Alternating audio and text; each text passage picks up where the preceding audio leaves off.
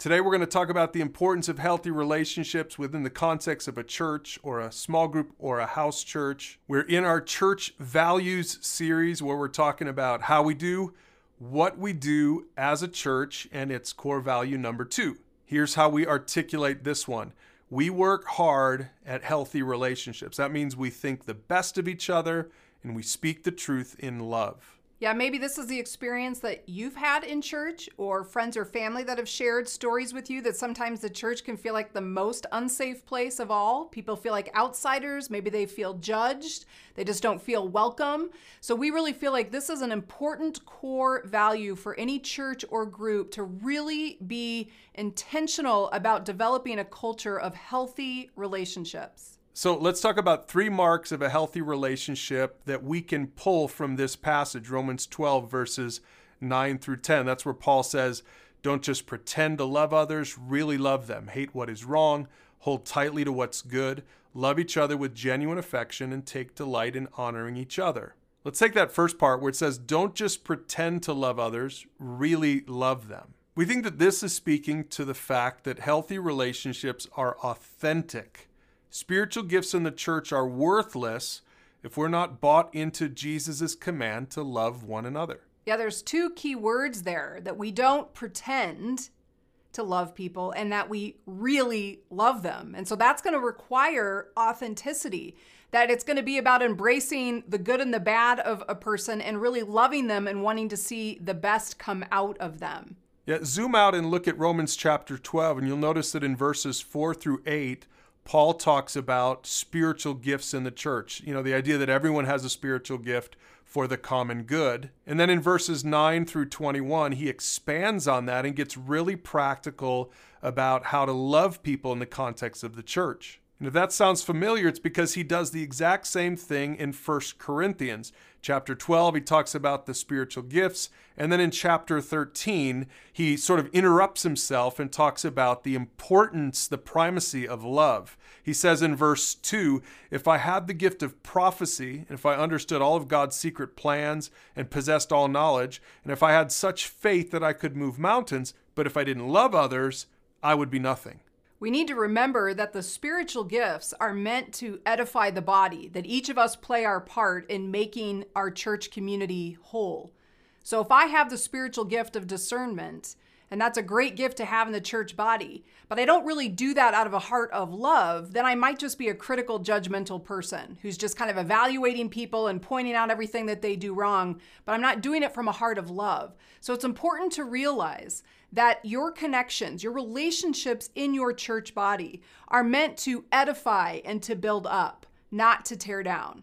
And then Paul goes on to say in the next part of the passage, hate what is wrong and hold tightly to what is good. And here's what we take from that. Healthy relationships are imperfect, right? There's wrong and there's good. This means that we need to courageously confront what's bad and we need to affirm what's good in the context of those relationships. Yeah, and again, that speaks back to this idea of being authentic and really loving people. That if there's someone in your church community that's maybe being divisive or gossipy, that in love you would want to go to that person and say, hey, let's talk about that. That isn't the godly way to handle situations. In love, to want to help them. So we're not afraid to stand up for the things that are wrong, but we do it in a loving way.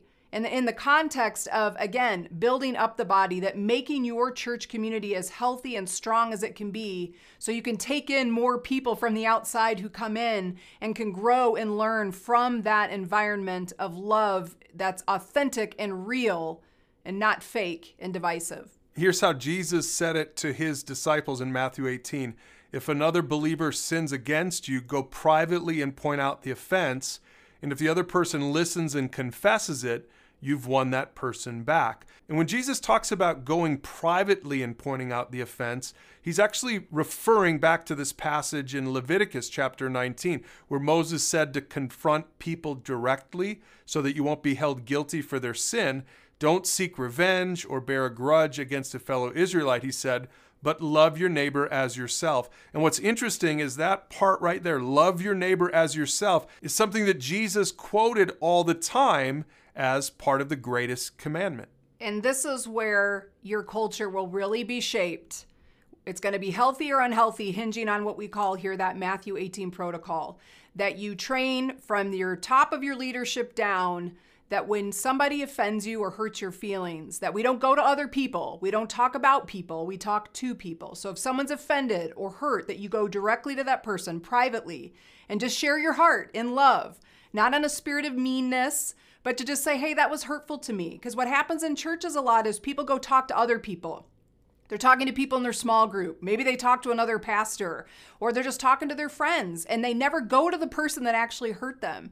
And that's what we have to recognize. That isn't a loving response. That's just division, because you're not sharing that story for the benefit of the person that hurt you, because that person doesn't even know they've hurt you yet.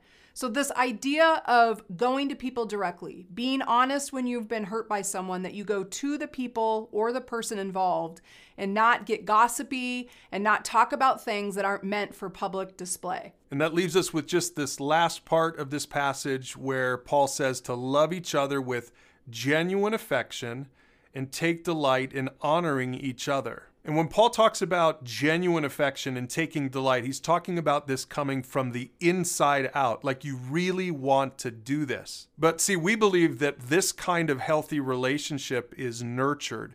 Good relational skills aren't actually natural to anyone, but they can become second nature for those who walk by the Spirit. So in order to do this with genuine affection, the Holy Spirit is going to have to help every single one of us because it doesn't come natural to anyone. This is a good litmus test because I think, unfortunately, in a lot of churches, we don't handle conflict or relationships any differently than the world around us. And that should not be true of us. You know, if the greatest commandment is to love God and to love people, then how we respond to people, especially when they've disappointed or hurt us, if we don't look any different than those in the world that don't have any care about what God's word has to say, then that's just disappointing.